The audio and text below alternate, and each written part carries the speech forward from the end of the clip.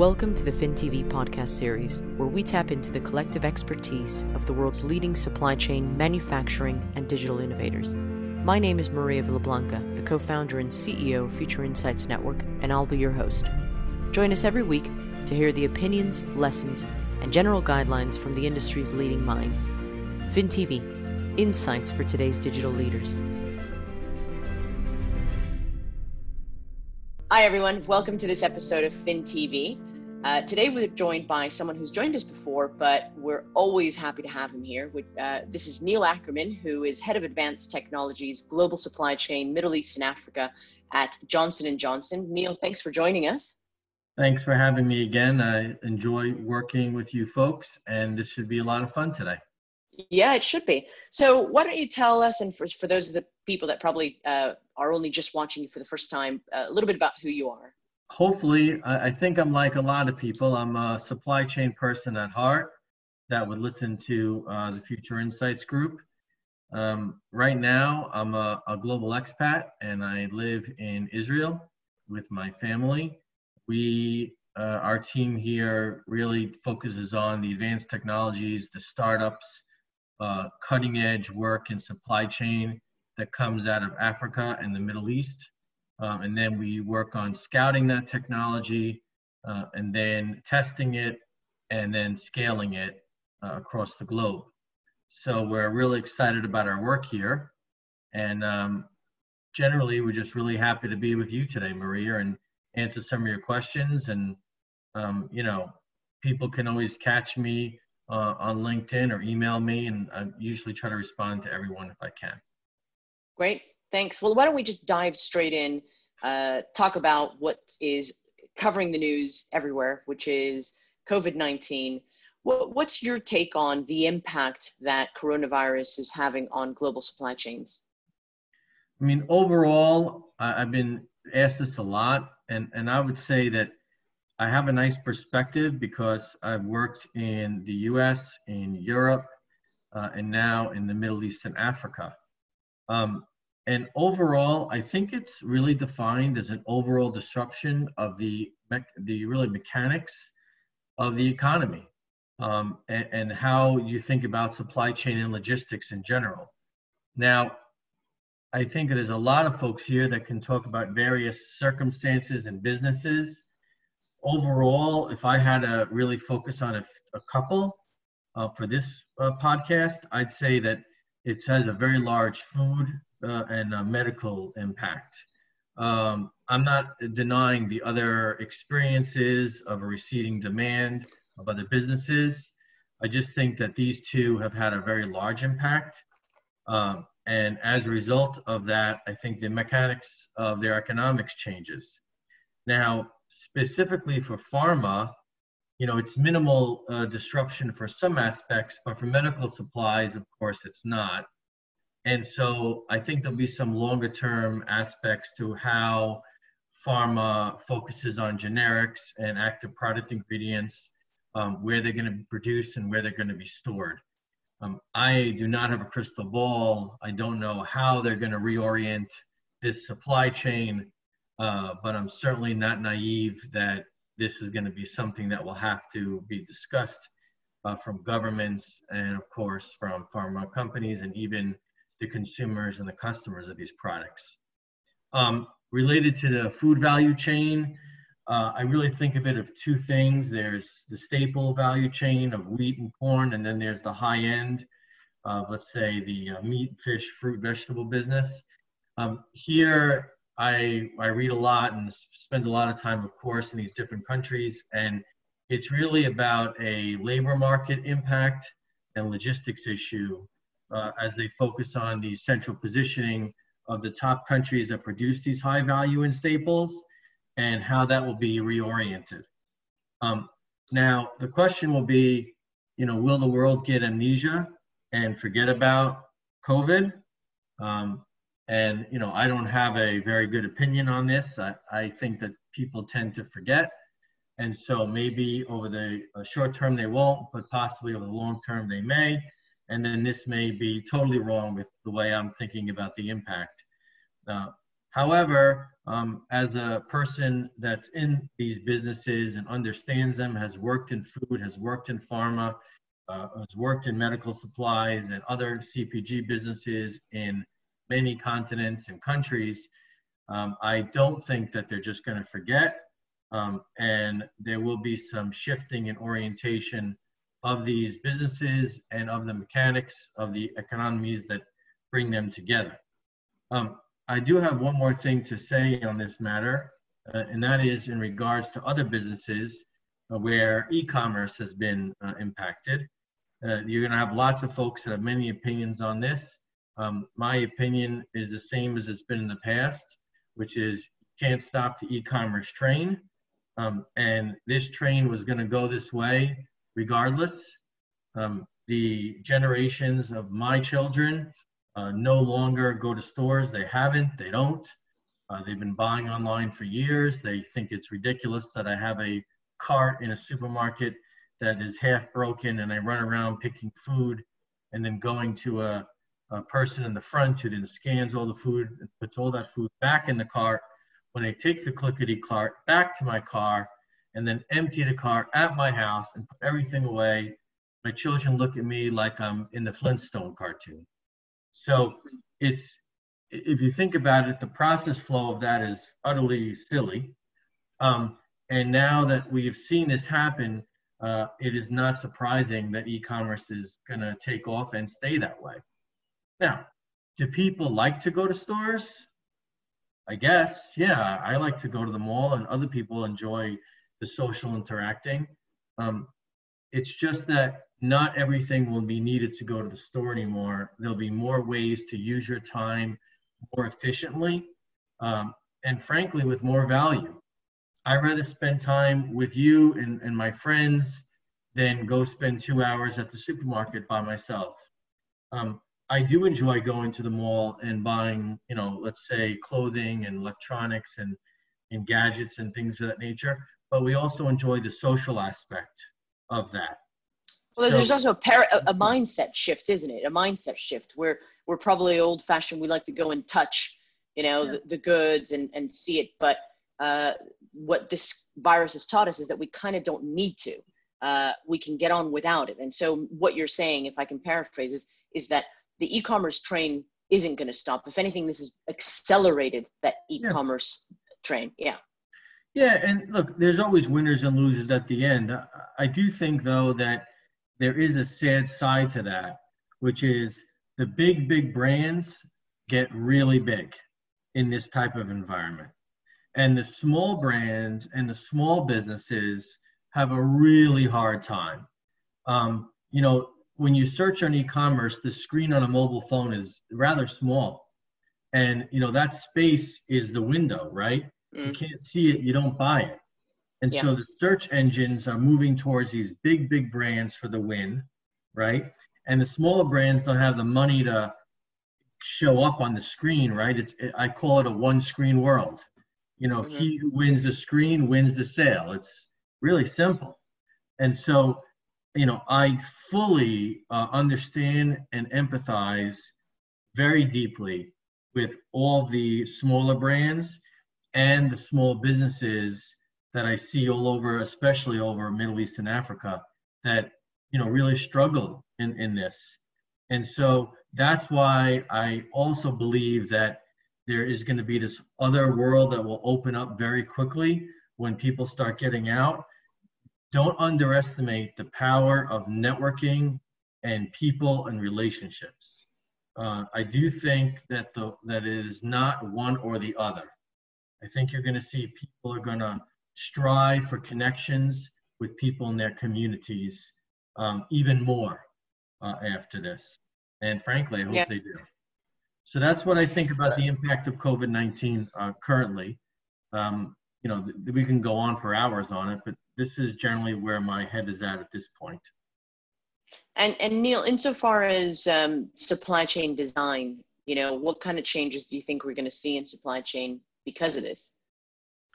You know, that is a really hard question because I think it's a reflection of the people behavior and the social changes, which are very difficult to predict. I kind of look at like the prospect of behavior theory, which is people will give more weight to a potential loss than a gain in making a decision. And so we'll tend to overestimate the chances of this unlikely event of a certain disease, continuing to grow and unfortunately impact many people's lives. But following these types of disasters, a tendency would be that you think another threat is imminent and can be magnified. So as we think about people's behavior and social changes and how they view what will happen next, these feelings will be reflected in people's decisions of placement, of supply that they're going to create, demand that they think people are going to have, and fulfillment and how it's executed. And so it's not so simple for me just to say, oh, I think the design is that they're going to, move distribution centers closer to where consumers are. And I mean, these are common things, or they're going to take the products out of big countries and kind of bring it all back home to their political, environments, and so they could control something. Yes, all that could indeed happen. It also is possible that governments are going to set up what I call medical supply enclaves, not even on their properties, but other countries that they're allies with, just to keep it together in certain allied networks. All this is, written about. But at the core of this design is people. And how people reflect and react will be how this will go. And you don't have to look any further than the huge differences of political parties, and frankly, in Europe and in North America, and how they think about this particular threat, this pandemic. And it will tell you that how they think about it will drive design of a supply chain. Now, of course, no one likes to hear that. They want the textbook answer. Unfortunately, these are the types of things that I believe really require a conversation amongst many stakeholders, because no one is going to have exclusivity on a good idea. No one. So I would love to hear all ideas, and I'm sure you would too. And then eventually, we don't know if it'll be the best one, but we know that we have to pick one. That's just how it works. So we'll see. I guess that's what's going on in supply chain functions all over the world at the moment. Looking at what's the next step, what we're going to be doing. I like your idea about the fact that nobody has exclusivity on the best idea. We're going to have to try different things. Let's briefly touch upon the supply chain leaders, versus the supply chain leader of the future versus the supply chain leader of maybe yesterday. I mean, up until COVID, I think we were headed in one direction. Post, COVID's really changed everything. So what does the supply chain leader of the future kind of look like? Yeah, so, you and I have discussed this for a few years now, and we've had many presentations on it. And I've always tried to think about, I don't want to repeat answers from the past. And honestly, I think that this COVID pandemic changed my answer a bit. Mm-hmm. The role of the leader is more important, I believe, than ever, because of the impact of supply chain driving the success of a modern organization. I mean, there are so many times I can tell you, I'm at meetings and forums, and people's like, oh, supply chain, that's hard and gnarly and messy. And so when I speak to even folks in colleges and universities, it's like, oh, we're going to do marketing because that's fun, and sales, and but now it's like, yeah, that's great, except if you can't do the supply chain, we are like it now. Yeah. I mean, we're actually in many ways some of the coolest people there is today. And I've never been cool my entire life. I mean, literally never cool. All that, from never can get a date to, all the way to never having the right clothes. I was never cool. But what happened is all of a sudden I wake up now and the people, the coolest people want to talk about supply chain. Celebrities talk about supply chain. The government talks about supply chain. Presidents talk about supply chain. I don't even know if they know what supply chain is, but they're very excited to talk about it. So you can argue that the future of the supply chain leader could actually turn into the CEO of many companies. And I know that's a very big statement. That is a very big statement. And I think you and I have talked about this before in terms of supply chain having an image issue. You know, like how many guidance counselors 5 years ago were saying, you know what, kid, you should go into supply chain. Not many, you know, it's not, right? It's certainly not in my school, and I bet not in your school either. But yet. No. My children don't even know what I do.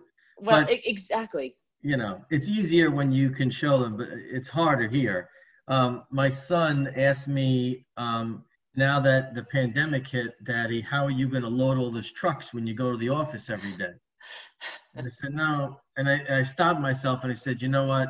You're right. I don't know how we're going to, I don't know how we're going to load the trucks. So what I'd say is this.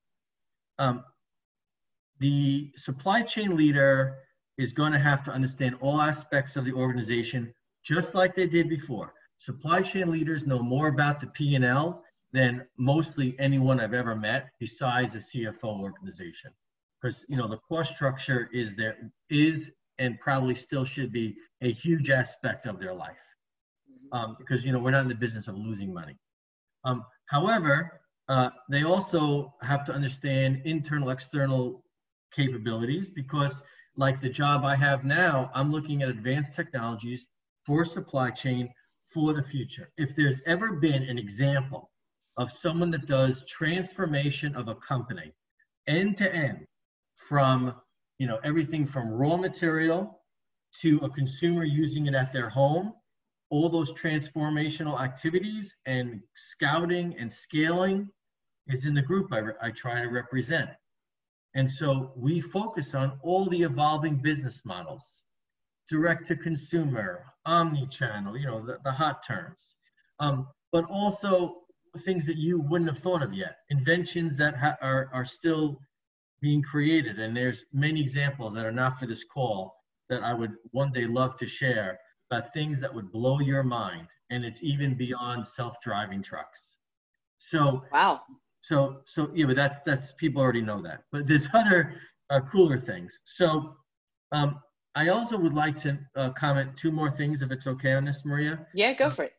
The first one is supply chain leaders of the future will be unable to hide from the high level of complexity of the different markets.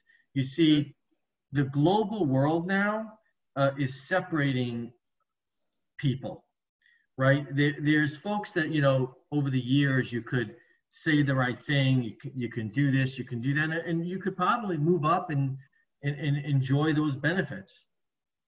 However, now with the complexity and the flat world that we live in, as Thomas Friedman wrote a very famous book, The World is Flat, if you read it, these different markets are showing that they're all really one.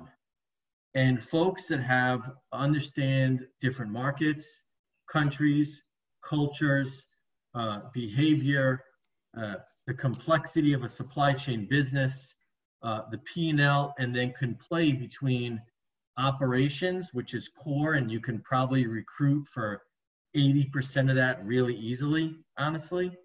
It's going to be really hard to recruit and scale for the supply chain transformation that's needed. And you know, this is a fact. Like, businesses that were here, you know, 50 years ago are no longer in the top Fortune 100. It is a fact. And we are sitting on the beginning of this long decade plus period where people like me and others are all of a sudden, I can't believe, we may actually become the cool. Now, I'll still have my dorky glasses, and I'll still likely not have all the cool things to say.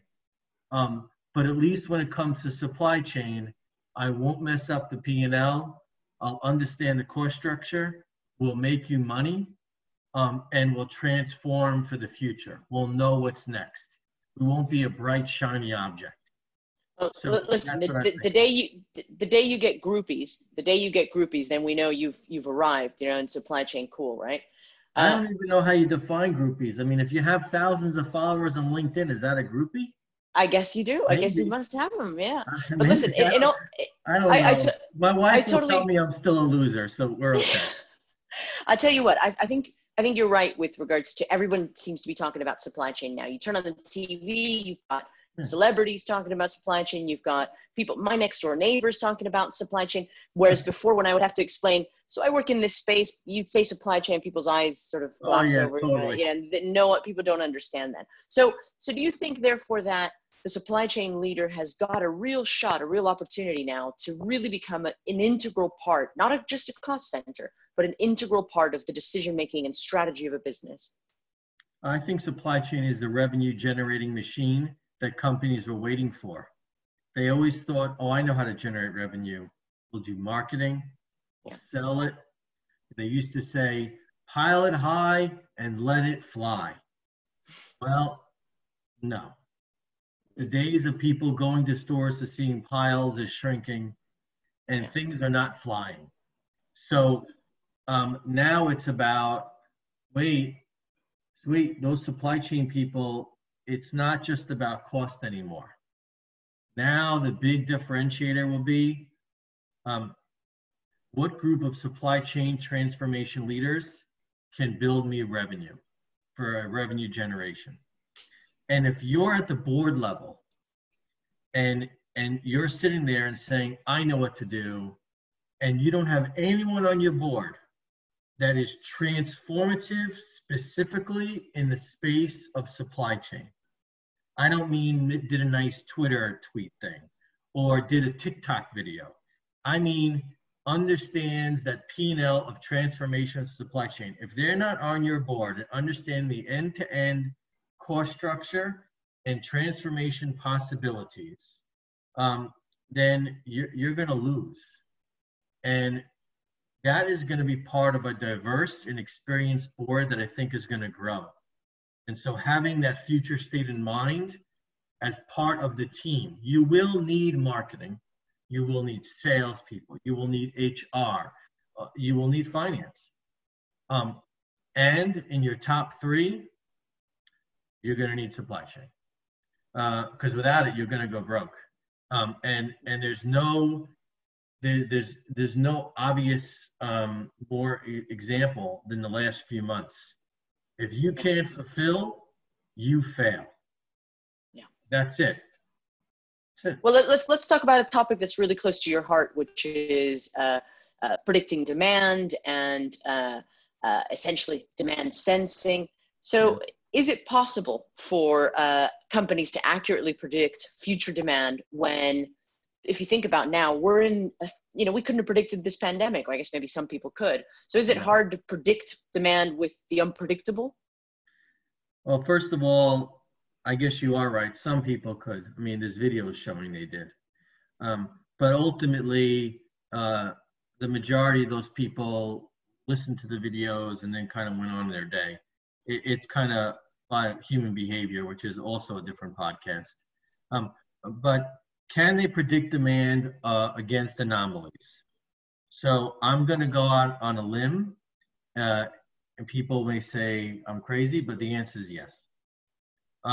Navigating the current climate does require new intelligence, resiliency, dependence on advanced analytics, and machine learning. Yes. And by the way, don't take those lightly. Most companies don't even do them. So yes, it does require that. But there's other tangible focus areas when you think about demand anomaly.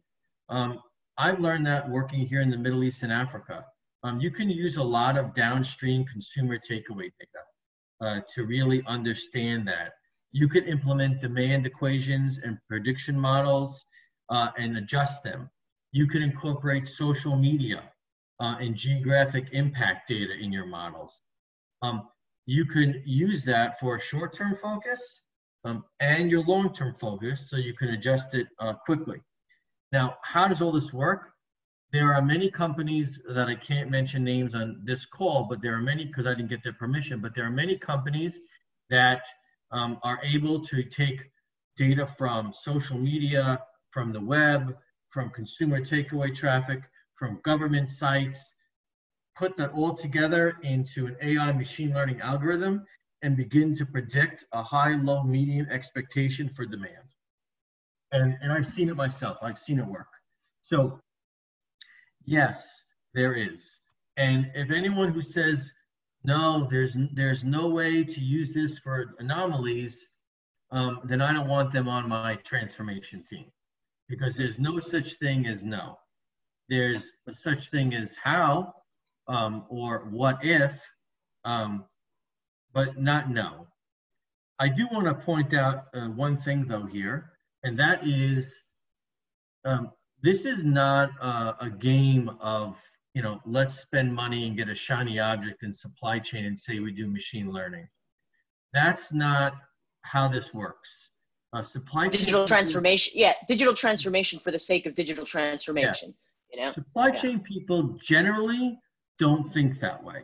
Generally, we're very pragmatic, very operational type of minds, and I have very rarely seen that happen. I do see it happen in other areas of companies, but generally in supply chain, I have found that they're pretty good at understanding their demand pull, their supply pull, and some good prediction models on a long-range financial forecast. So I would say that that's a good measure. And that's why, as I stated earlier, the problem and the combination of what you need to find is folks that have the experience of global markets and financial really understand, and understand technology and transformation. There is a certain, sort of important aspect of that. And so this leads to, I think, the second part of your question, which was demand sensing. So for, I don't know, a long time now, you and I and others have been talking about demand sensing. We even wrote an ebook on it. We gave 6-7 practical pieces for companies to get started on demand sensing. And folks can look that up on your website. You can make the ebook available again. I know you have it. If not, I can email it. I've got it. Yeah. So, is it a high priority? Yeah. Any company, from the smallest to the biggest, needs to know their demand. So of course it's a high priority. It's a future capability that's needed in the near term for forecasts and the long term. What is it, right? It basically uses and senses capability and technology that come together with data to create your detailed short and long-term forecasts, okay? So it will reduce forecast errors, it'll increase inventory accuracy, it optimizes the deployment downstream across your distribution network, and of course your labor allocations. Now, what do I want to add that's different in this discussion? I never really talked about it much, but I actually would like to say that I also think it's a bit of an art. Yes, for a supply chain person to say that, it has some artistic qualities to it. It's not just a science, it's also an art of being creative. You have to really rapidly analyze the data and decide whether to act or not. And that, of course, is an art. And so I think that's an important aspect of demand sensing. Do I think that you always need POS data to get started, which some people don't know is like the end point of sale takeaway data? No, you can use demand forecast, orders, and shipments just to get started. And then, of course, you'll get better as you bring in more pieces of external data. There are many companies, by the way, that do this now. It's not like it was 5 years ago. I mean, everyone's selling it, right? So I'm not selling it. I'm not a company that I work for J&J, but there are companies that do this, and I would encourage folks to get help if they need it. And yeah, so that's what I'd want to say about demand sensing. But let me ask you this. I mean, you just said that demand sensing is critical. It's important. I mean, put it into terms so that other people can understand. How important is doing demand sensing? That's number one. And number two, why aren't people doing it? Okay. How important? I'll say it like this. It's the most elusive and important change in supply chain, where the ability to predict the future accurately could step change your business. That's why it's important. What other technologies in supply chain are important to embrace? Artificial intelligence, which I really think is real intelligence, will revolutionize your processes. Other technologies like advanced predictive analytics, IoT, which is Internet of Things, sensors and robotics for autonomous automation. These are all big watch outs that are going to get moving. Short term, you're going to get really big traction on robotic process automation and process mining. I read some statistic recently that 50% of large global companies will be using AI and advanced analytics by 2023 to improve their transparency and information flows, reduce their friction end to end, try to reduce costs, and enable optimized inventory levels. So all of this will be there. And so what does this really mean? Well, look, it's about democratization. If everybody's doing it, then you're no longer going to have a competitive advantage. Mm-hmm. So you're going to need step change leadership and step change transformation ideas to make this most elusive thing of knowing exactly what people want accurately at the perfect time. You're going to have to build the right skills and teams to do that. And I do think it's not just going to be from supply chain people, it's going to be from cross-functional businesses that come together to unlock what I call the optimization for my consumer experience. Mm-hmm. And so I would say, to conclude this call in the new era of supply chain, it's going to all come back to one important thing. And that'll be, what does the customer or the consumer want? And whatever supply chain group, team, leader, organization within a company is the most adept and best to understanding the consumer experience, they'll win. Because if you look at the big companies now that have done it, they did not exist 20 years ago. They all knew that they needed to create the most incredible customer experience, whether it be in digital movies and TV, in books, in retail, in web services, in cloud computing, in technology devices, and now in travel, in travel, in hotels, you name it. Yeah, you name it. But where was there a flaw? You know, in many cases, the medical business and the food business was just kind of like, you know, we're gonna roll around, we're happy, right? Well, now we've seen the food business is not, gonna be on the side anymore. You know, that whole thing is totally being disrupted. And over the next 10 years, it's gonna be a whole new world. All right, but answer that part, which is, why aren't companies embracing this technology? Do you think that they're daunted by it? Do you think they don't find it important? What's the reason? Well, look, I don't know why every company is not doing it, but I will tell you a few opinions. One, you ever think about when things are really hard? If things are really hard, right, and you're going along and you're doing your thing, most people, not all, right? Most, so greater than 50%, don't like change, and they don't like to do hard things. I don't know what the percentage is, but let's just say 50% of the companies just don't like change, and they don't like doing or better yet, if it ain't broke, don't fix it. You know, we're plugging along, we're doing well, so why embrace a hard thing when we're okay? Right. What if we mess it up? What if we put the forecast in and we have a a massive problem. You know, I mean, there's articles. I mean, you can name all the lists of what if. And usually when I'm in a meeting and someone says, what if we did this? What if we did that? I always say, that's your anxiety talking. That's what I always say. Literally, I publicly say it. That's your anxiety talking. What if it works great? So, people tend to think on this predictive behavior theory of the negative side. So let's just say let's say 50% of why they don't do it. Well, what would be another reason why they don't do it? Well, probably another 30% to this why we're not doing it is because our industry is different. We're either way too complicated, so this could never do, or we're way too simple. So we don't need to do this. So why bother? Either one. So let's say that's another 30%.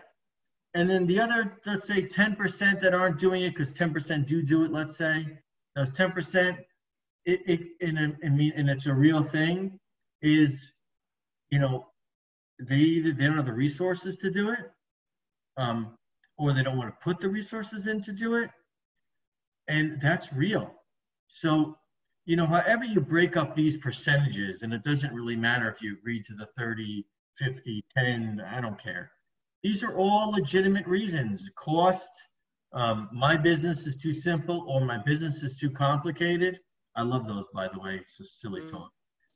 Or I just don't like change, and I'm not doing this. And my people don't do this, and I'm not hiring, and I don't do this. So, yeah, that's why I think there's lots of reasons why people don't embrace it.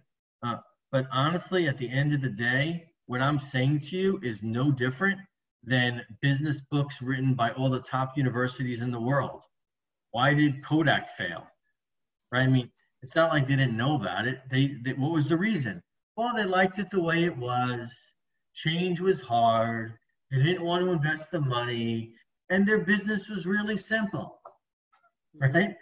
And they're not the only ones, they're just a classic example. You've got plenty of examples. The Blockbusters of the world, everybody got disrupted, and everybody figures out the disruption afterwards. Hindsight's 2020, I guess, to say, well, we should have done this.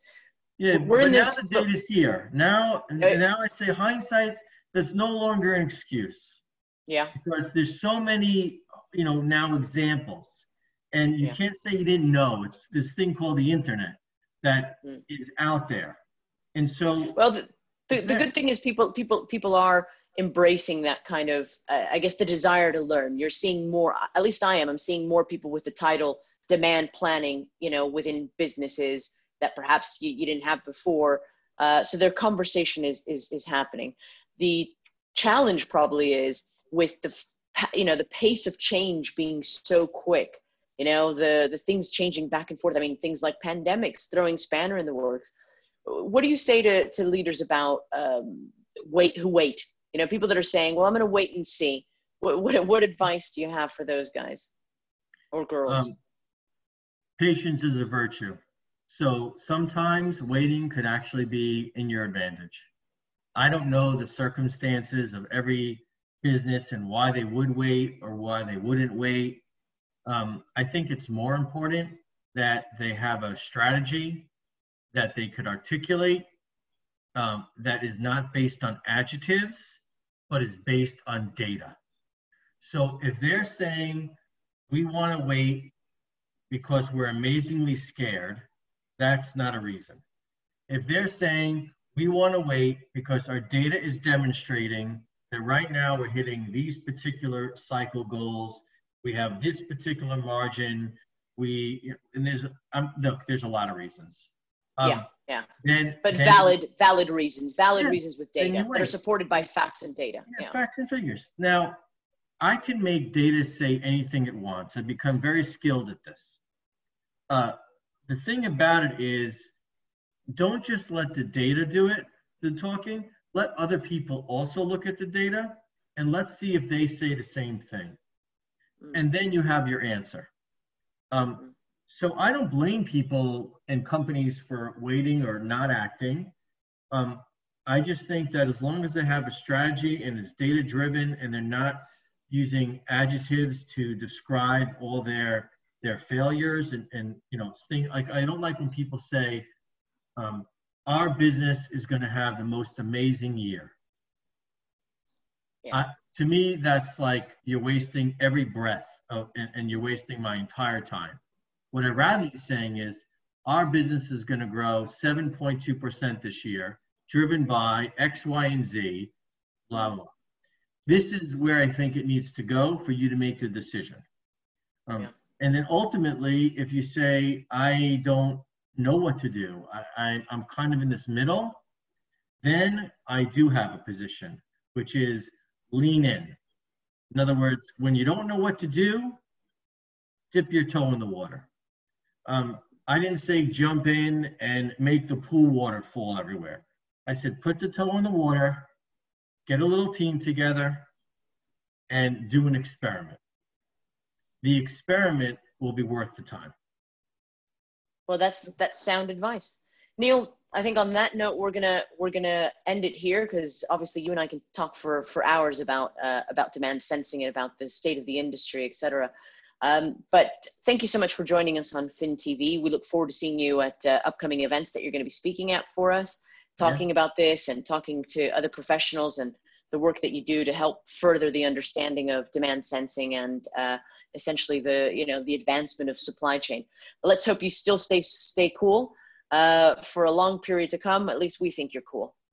Well, thanks. I'll try to stay as cool as I can, and hopefully the weather here in Tel Aviv, even though my background is looks like it's a New York background, but I am in Tel Aviv today, and finally it's not 105 degrees Fahrenheit in May, by the way. Oh, so well, good luck with that. It's reduced a little bit today, so we're okay. But thank you very much for the time, and I'll see you at the next conference. Yeah, thank you very much. For those of you joining, we'll see you at the next episode of FinTV. Thank you for joining us.